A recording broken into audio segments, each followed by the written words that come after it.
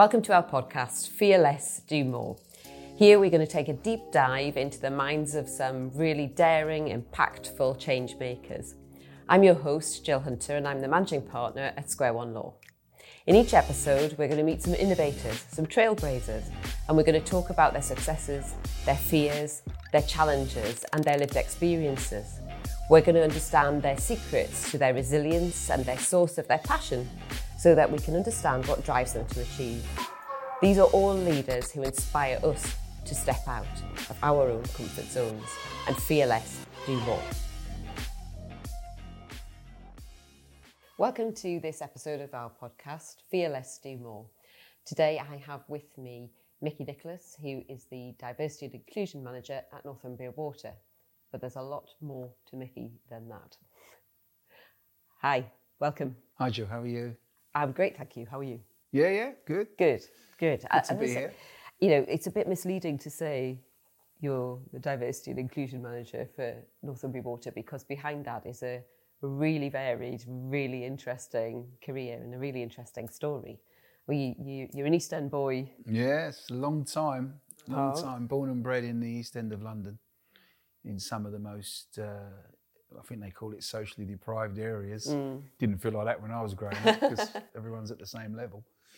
So yeah, many years ago, and ended up in the Northeast. Yeah. Really happy in the Northeast now. So it's been a journey. So it's been a journey. I think you started out, you worked for HMRC, you were a painter and decorator, you've done all sorts of I've done everything. stuff. Over the good old days, you know, when, you know, with you know, not a massive, what you call an academic record behind me, you could literally, you know, growing up in the 70s and early 80s, although with difficult times, you know, for us as a country, you could get a job, you could leave a job on a Friday and get another one on a Monday in some cases. I mean, you know, not a fantastic job, but work. Yeah. You know, especially in my part of the world, there was always something to do. So yeah, I tried several things, some out of necessity, some because at a point I had a bit of an interest in it. But yeah, we got by and we made our way, as they say. You know, it's interesting.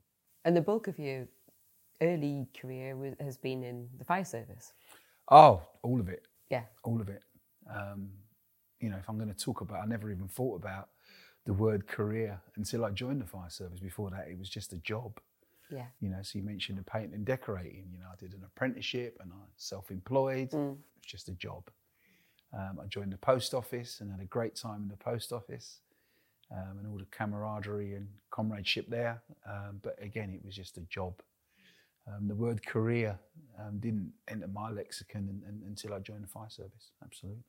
And was the fire service something that you did have an interest in and you wanted to pursue it, or did it come around accidentally? Yeah, very much accidentally. A couple of friends of mine, a really good friend who's obviously a really good friend still today, had joined the fire brigade, and he happened to mention to me down the pub one afternoon when I was saying, because he just joined, how are you getting on? And he said, it's great. He said, you really should join. And he kind of said as an aside, we're looking for more like black people, you know. He said, we've got a real recruitment drive at the moment for black people. Give it a go. And I thought about it, and we didn't really talk about the job. It just sounded like a good idea. I was a bit of a footballer then. He sort of mentioned that they had some really good sports teams. And, you know, we do all this other stuff about, as well as put out fires kind of thing. And I thought, I'll give it a go. And he sent me some details and I applied. I can't remember if it was the first time I wasn't successful, but on a second application I was. And that was a story in itself. My partner at the time was about 7 months pregnant, and she was at home and she was going through some of our drawers, and she found the application that I'd filled in and not posted. And on opening it just to have a look, she realised that the closing date was that day. So she literally 7 months, maybe 8 months pregnant, jumped in the car and drove to the London Fire Brigade headquarters, which was on the other side of London to where we lived at the time, and put in my application. And there begins the story of nearly 30 years service in the London Fire Brigade. That's a real sliding doors moment, that, isn't it? She reminds me of it every day, you know. Our son is now 35, so whenever we talk about my career and all the things that happen in my time. She always reminds me that if it wasn't for her, I probably wouldn't have been in the fire brigade, because she dropped the form off that particular day. Yeah, and what a fortuitous thing for her to have done, because I mean, you had a fantastic career in the fire service and have been a real sort of fearless game changer in the fire service, particularly around the visibility and representation of Black people within the service. What was that like, being one of the first Black people within the fire service? In the London Fire Brigade, I mean, I think when I joined in 1990, what we had as data at the time said there was less than 200, and it was a workforce of 10,000 plus. Wow. When we talk about operational firefighters. So there wasn't that many of us. But I didn't, having grown up in a multicultural, multiracial East End of London, and then being based at a fire station on my manor, as we call it, where I lived, in my borough, I never even thought about it. I never even thought about, and I often say it was only when I joined the fire brigade I became not a firefighter, but a Black firefighter, because of the politics at the time. And Ken Livingstone was the mayor at the time, the old GLC, and he'd really driven for equality. It was one of politically a massive thing for Ken Livingstone. And it was only till the fire, I often say, as I say, I joined the fire brigade, I sort of became Black because it was such a big thing. But it was difficult. And a lot of what I did subsequently within the fire service was based on my early start. As I said, I was based on my manor in a place that I lived and grew up in, and yet my early times in the brigade was really challenging. And there was a culture in the fire brigade at the time that people joined really young. You could join from 18, so a lot of people joined at 18, between 18 and 20. But I joined at nearly 26. So I sort of joined the fire brigade as an old person. In comparison to other new entrants. I remember my training squad, there was 3 of us, who were over 25. The rest of the training squad were all fairly young lads. And I mean that, lads, it was only lads. So having joined an organisation, not knowing that much about it, to be honest, or the job, and to come up against some of the challenges and some of the really challenging behaviours, discriminatory, awful behaviours that I came up with, was really difficult for me. At the age of 26, I was treated like a boy. Literally, you were expected as a fairly new firefighter to do all the rubbish jobs, not only in terms of operationally, but around the station, making everyone tea and sweeping up. And that was completely alien to what I understood about, work and a working environment. And as I say, especially in terms of where I lived and what I knew. So it took a long while. It took a long time. I mean, there are many times, certainly in my first 18 months, seriously considered not staying there. But I had a young child at the time, and 2 reasons. 1, you got bills to pay, and 2, I just wanted my first child, to be proud of something that I did, and it was a really proud job on the outside. But yeah, it wasn't good. It wasn't good. Is that why you got involved in the Fire Brigade Union? Yeah, absolutely. It was a difficult time for anyone who was different, anyone who wasn't, white male, and even some white males got a lot of stick. The culture was awful. The culture was very bullying, very oppressive, especially if you were new, as I say, or different. And the union started to take a lead on that. The union leadership at the time was led by a guy called Ken Cameron, very left-wing socialist leadership, and they started to realise, through the grapevine, I guess, that certain people who were members of their union were not having a particularly good experience. So the union started to do something about it, and held out hands really to say to people like myself, look, come and tell us about what's going on, tell us how you feel, and help us to, through the channels to start to put things right. And unbeknown to me, ever since sort of early 80s, the Fire Brigade had been talking about equality, and it had only been talk really. Yeah. And the union became very, very aware of that. So yeah, it was through the union and being encouraged by the union to speak out and being encouraged by the union to find a way to make things better, that I really started to think, you know what, this is what's happened to me or happening to me. And on a day-to-day basis, you do what you do, but I'm passionate about making somewhere better for people coming in behind you, and the whole of the fire service, especially London Fire Brigade, who are leading on recruitment and diversity and bringing in different people, because Ken Livingstone had told them that's what they've got to do. I just didn't want people from my community coming in behind me and having the same problems. Really, it was every day was a challenge for sure. So how did you go about addressing that? How did you help make those changes so that young black people coming in behind you didn't have the same experience? Yeah, the wonderful thing about the Fire Brigade Union, or one of the many wonderful things about it, is because it's a trade union, it only deals with the fire service. So its influence is massive. Yeah. So whether that be through senior management or the politicians who run the fire service, at the time it was the Home Office, it had really good influence, if I can call it that. Difficult, but good influence. And it just started to, first of all, look at how it worked itself as a union internally and the type of representation it had amongst its own union structures. So they started to put in rules and strategies around that. And then they started, or almost simultaneously, started to go to the people who run the fire service and said, look, this is what's happening and it needs to stop, and you have a responsibility to do something about that. And politically at the time it was difficult because, should we say our political masters had a different perspective maybe at the time. You're talking Thatcher and co. But slowly but surely they got there. Slowly but surely they started to understand that as a public service you needed to represent the public in order to serve it as best as you can. And there started to be a recognition of what that meant. And I think it's interesting, isn't it, that you always need a change maker to make this happen. But actually what you're talking about is not just increasing representation, it's changing the whole culture of an organisation. And that's a challenge for lots of organisations, particularly if they've been going for a long time. You need to be able to... What do you think are the sort of the key... If a business is listening to this thinking, actually, I can recognise some of this here, I can see that my culture needs to change, but I haven't got a clue where to start. What would your sort of recommendation be as to where to start if you think you have a problem with your culture that you need a change?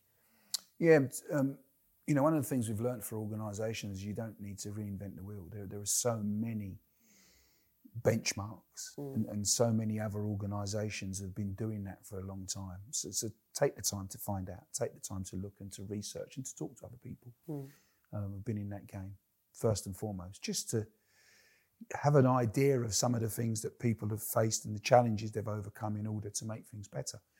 Secondly, the most important thing is to look within, to look at your culture, look at your people, try and find out, if you best you can, why people do what they do and behave as they behave.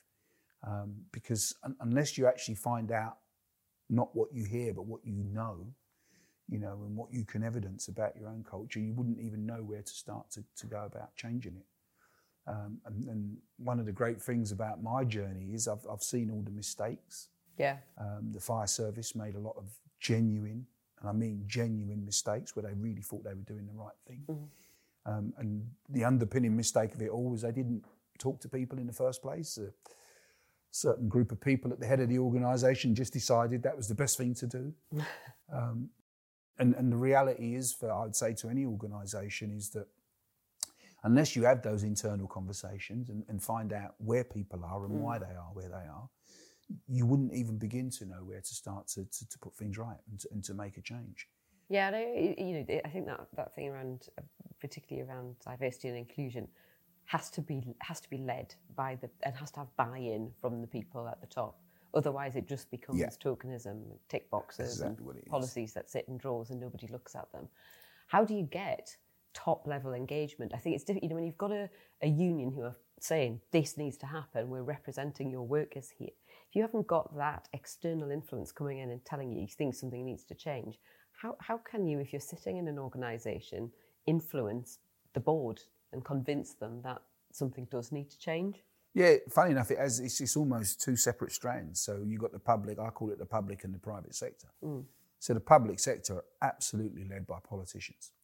They provide the funding, they provide our hard-earned money, fund something and organises something. So the politicians are the leaders in the public sector. And as I said earlier in the conversation, many, many years ago, it was recognised that to be reflective of the public is how you best deliver a public service.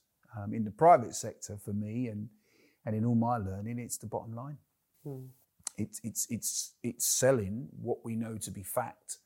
You know, that a really good organisation with an inclusive culture, let alone a diverse one, the bottom line improves. You know, it gives you that longevity, it gives you that sustainability, and it's for people to understand that.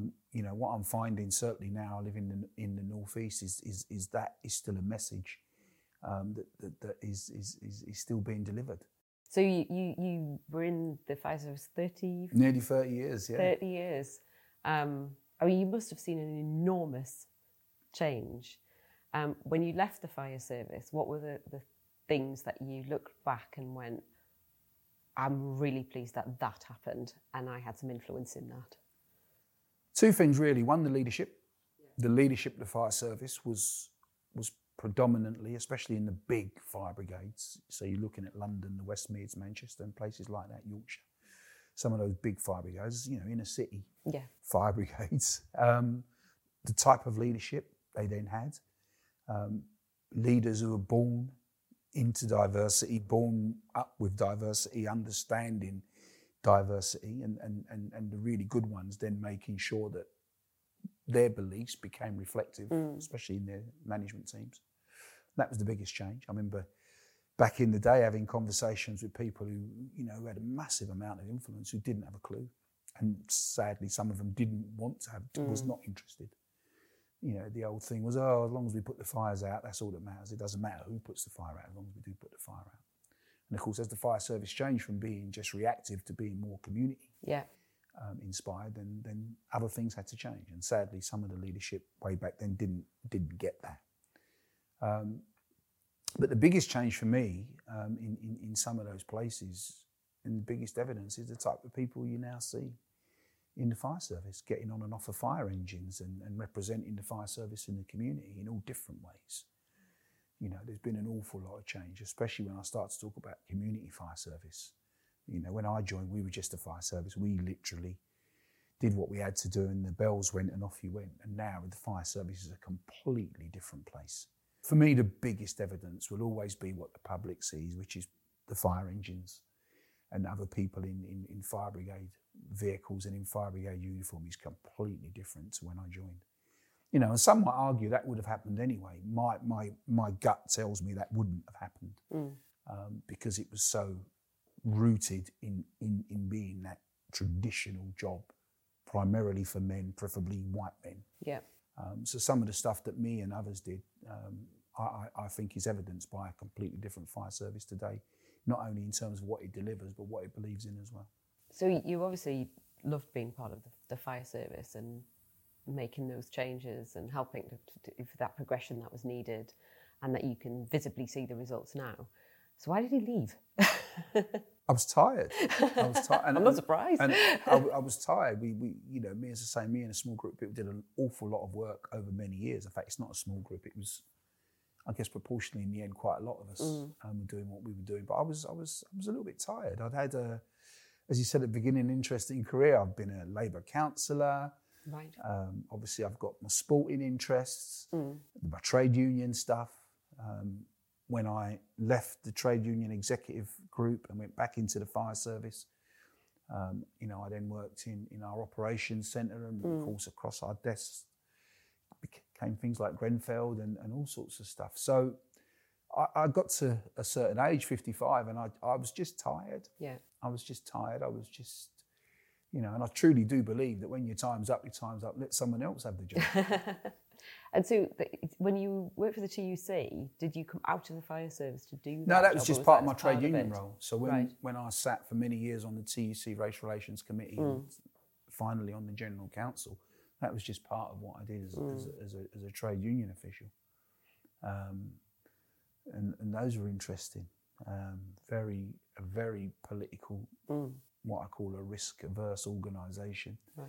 At the TUC, we had some real challenges there in terms of what we felt as race activists that needed to be done, and what we wanted the trade union movement, which is what the TUC represents, needs to do, and what a very with a small c, not politically, but with a small c, a very conservative organisation wants to do. That's a really interesting insight, because I think from the outside, people always think about unions as being, very contentious and out there and pushing the boundaries and all that sort of stuff. So the internal experience was obviously very different. It was obviously... Absolutely. I mean, unions are just organisations, and in some parts of the trade union movement, they're just organisation, depending on the industry, organisational cultures. And it's no different for a union in terms of its management or its structure, And I remember some of our biggest battles over the years have been internal union battles. Absolutely. I remember the TUC at our behest, especially after Stephen Lawrence died, and we had the McPherson, and we were part of something called the Stephen Lawrence Task Force, which was about the trade unions, really. And then we started to look at trade union representation, especially around, people who were seen in the workplace as minorities. And the trade union representation wasn't very good.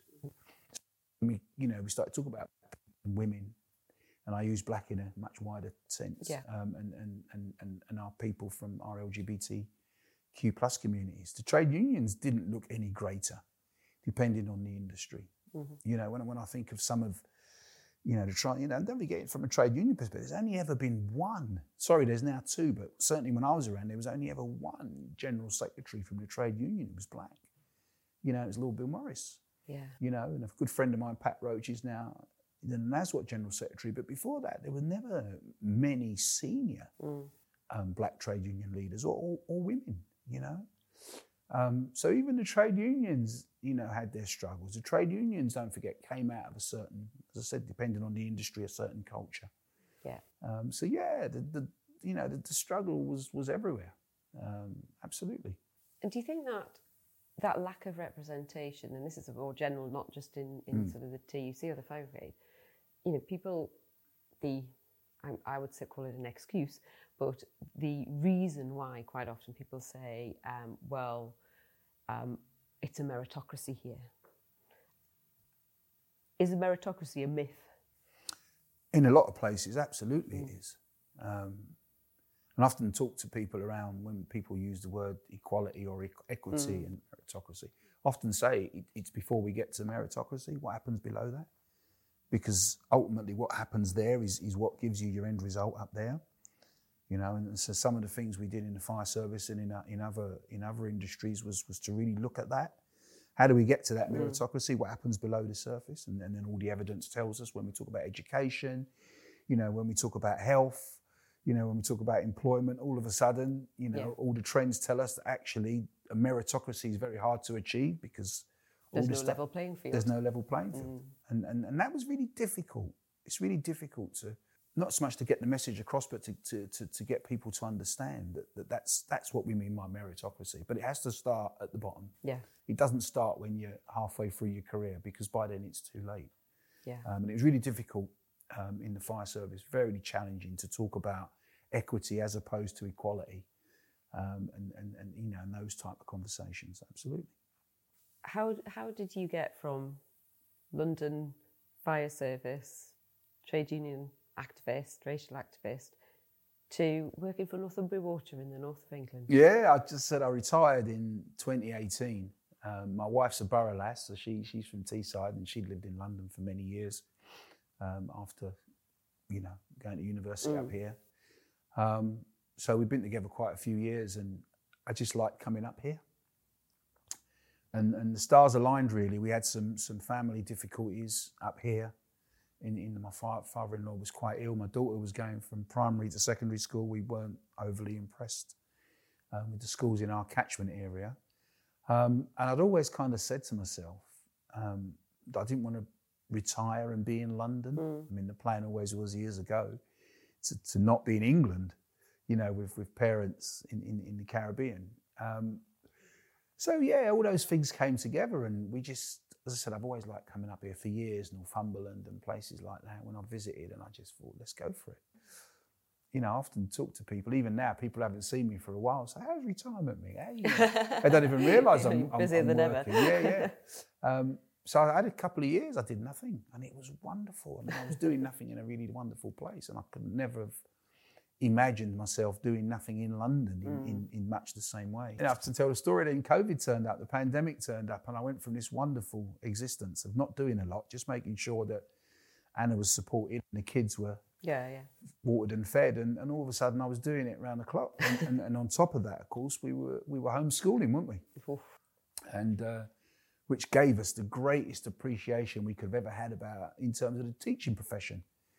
You know, all of a sudden, I got two reluctant students, like millions of other reluctant students. And I'll never forget one evening, like a month into lockdown, and my wife just said to me, "You all right?" And I said, "No, I'm not all right at all." She said, "Do you want to go and try and get a job?" But anyway, lo and behold, she helped me to register with a couple of agencies, and within about, 3 weeks of being out there again, someone contacted me and said, "Northumbrian Water have got a few roles that you might be interested in based on your CV." And if I'm going to be honest, I found what I thought was the easiest role. I thought I could do that. And they contacted me, and when I sort of clarified what I was looking at, they sort of, "Oh, no. You know, based on your CV and what they'd found out about me, this is," and I was like, no way am I doing that. I'm not going back into that. But I had a conversation with our HR director and subsequently our head of people and experience, and and there I was. And one of the things that attracted me to it was not anywhere less intensive, but the same sort of challenge that I'd done, and I felt that I'd had plenty of tread in it, in the skin in the game, as you call it, in terms of the demographic of the water industry, not only Northumbrian Water, and what the fire service used to look like. Yeah. So I thought it was something I could possibly help with. And I genuinely meant that help. I'll never forget when I came off the phone and my wife sort of mentioned, the salary, and it sort of dawned on me, I never even asked. I never even thought about the salary. And of course you only had that privilege, didn't you, when you got a pension already. And it just didn't dawn on me. I just saw the challenge, like often doing things, I just say, oh, it's a bit of a challenge, or maybe I can. So that's how I ended up at Northumbrian Water. So working in the Northeast, I would imagine it's quite different to working in London. Just a little bit. How have you found sort of attitudes towards diversity? Is it different? Is it the same? Is it the same challenges? Is it different challenges? What's it like working in that sector, in that environment in the Northeast? It's different in that, especially when you look at certain human characteristics, there's less of it here. So we take, for no real reason, take gender out of the equation, and when you start to talk about other types of under-recognised or underrepresented peoples, then it's lower here. There's certain things that you just take for granted coming out of London or any other big city because of its demographic, and you don't do that here. But one of the things I've always loved about the North, especially the Northeast, is the human traits. Warm, funny, literally, just a belief in humankind, and people are just nice. So when you've had conversations and sometimes a bit of storytelling, people really listen and try and understand it because it's not in their day-to-day life, So the difference I've found is certainly it's more challenging in certain respects because of the demographic. Yeah. But the flip side of that is that genuinely the people really want to understand it, and then want to understand it in a way so they can then go away and do the right things and make sure that everyone gets an opportunity and everyone understands that the opportunity is there for them. Whereas, sometimes, funny enough, in the most diverse demographic place, sometimes you don't get that. People are just hardwired to say, no, I'm not going to do that, So that's the difference I've found, that the Northeast, the people are a little bit more open to understanding what we mean by change and what we mean by diversity. And then, of course, when you sell it to them, that it's very much something that they are involved in, and that they can influence. Because when we start to talk about inclusion, you're talking about everyone. I think people are fairly open to it. As in my experience so far, I still think some of our leaders, some of our business leaders, have got a long way to go, because if we're going to really start to talk about shifting things, then it's about leadership, as we said earlier. And I'm not convinced in terms of what I've seen. I've done some work with the Chamber and other organisations. I'm not convinced that that leaders truly believe in it. I guess it was when we started to get the right type of leaders in other parts of the country, it was a little bit easier for them because they had the demographic. It's interesting. I was talking to somebody recently who was saying, if you haven't got the demographic, well, there's two things. Is that an excuse, or have you really not got the demographic?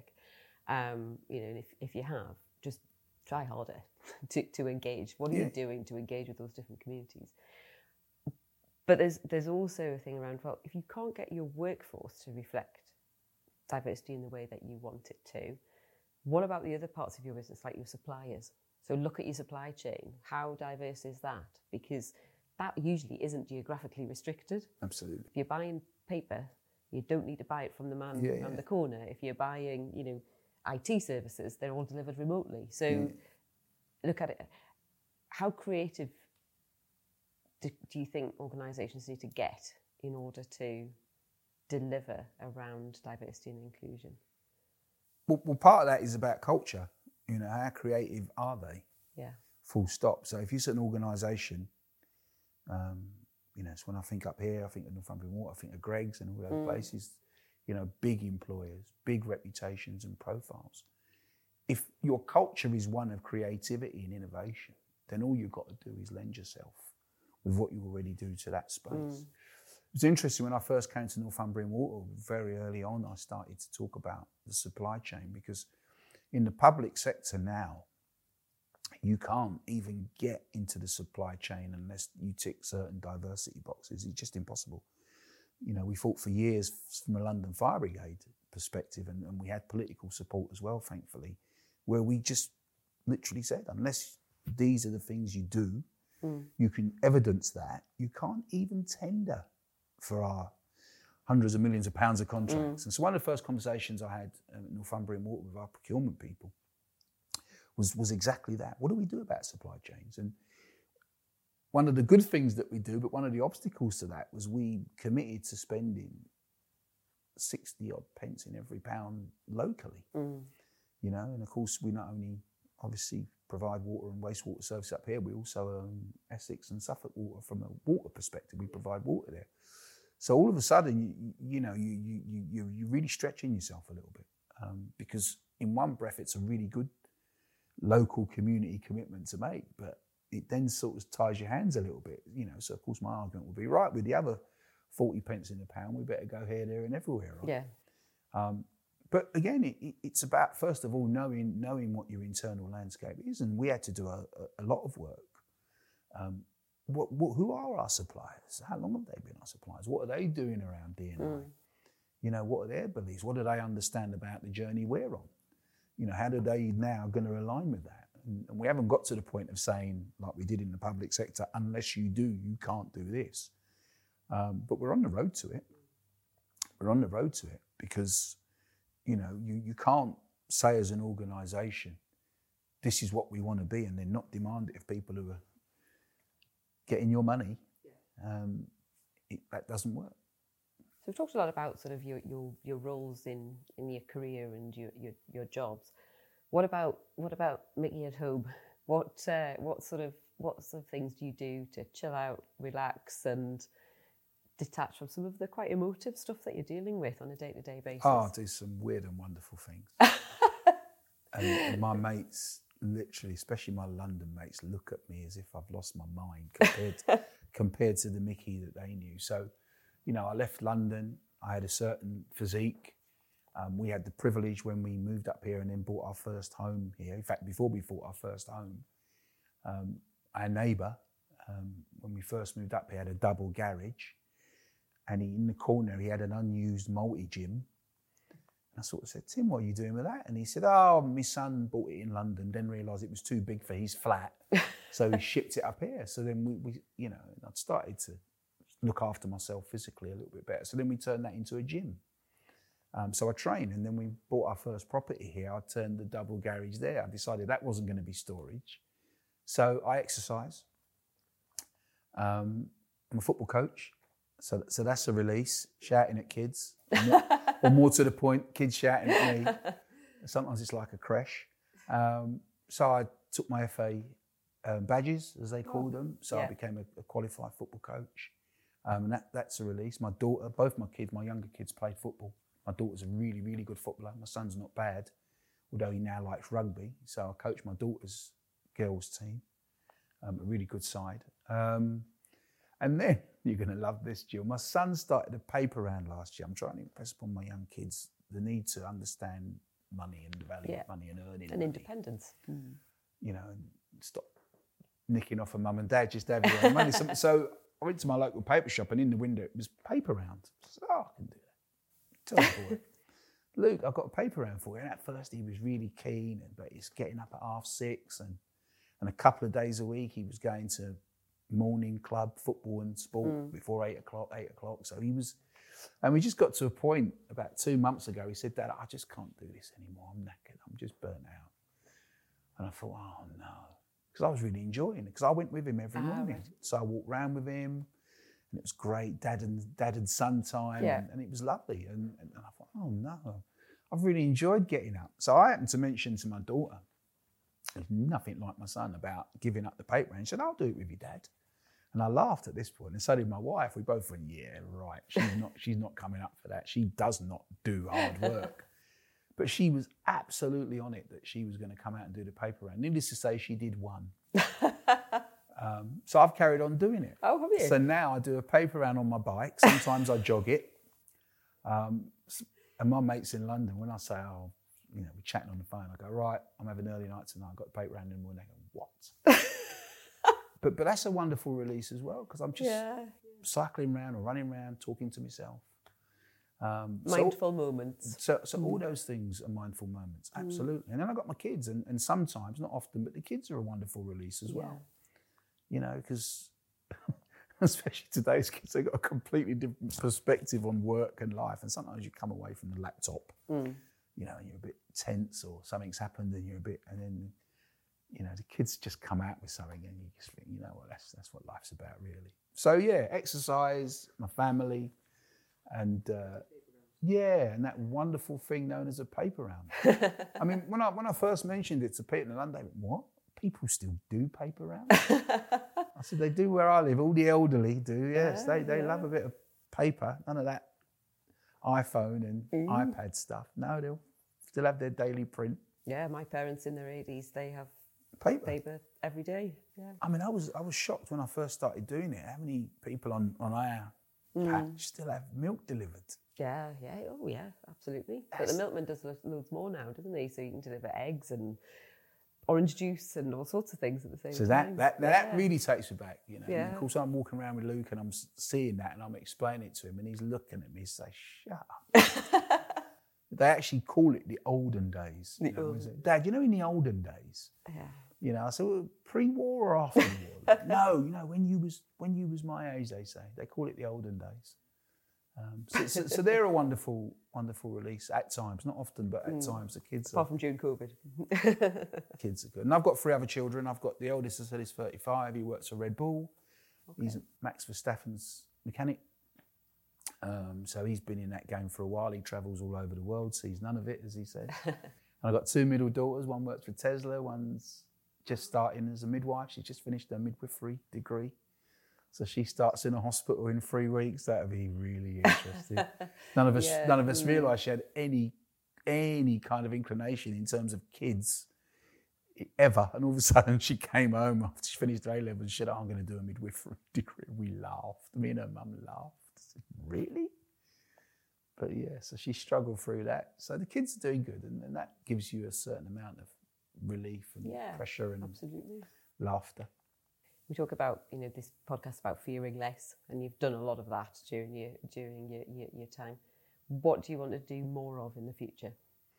Well, Northumbrian Water launched our first ever D&I strategy last October, so I definitely want to deliver on that, and that is challenging.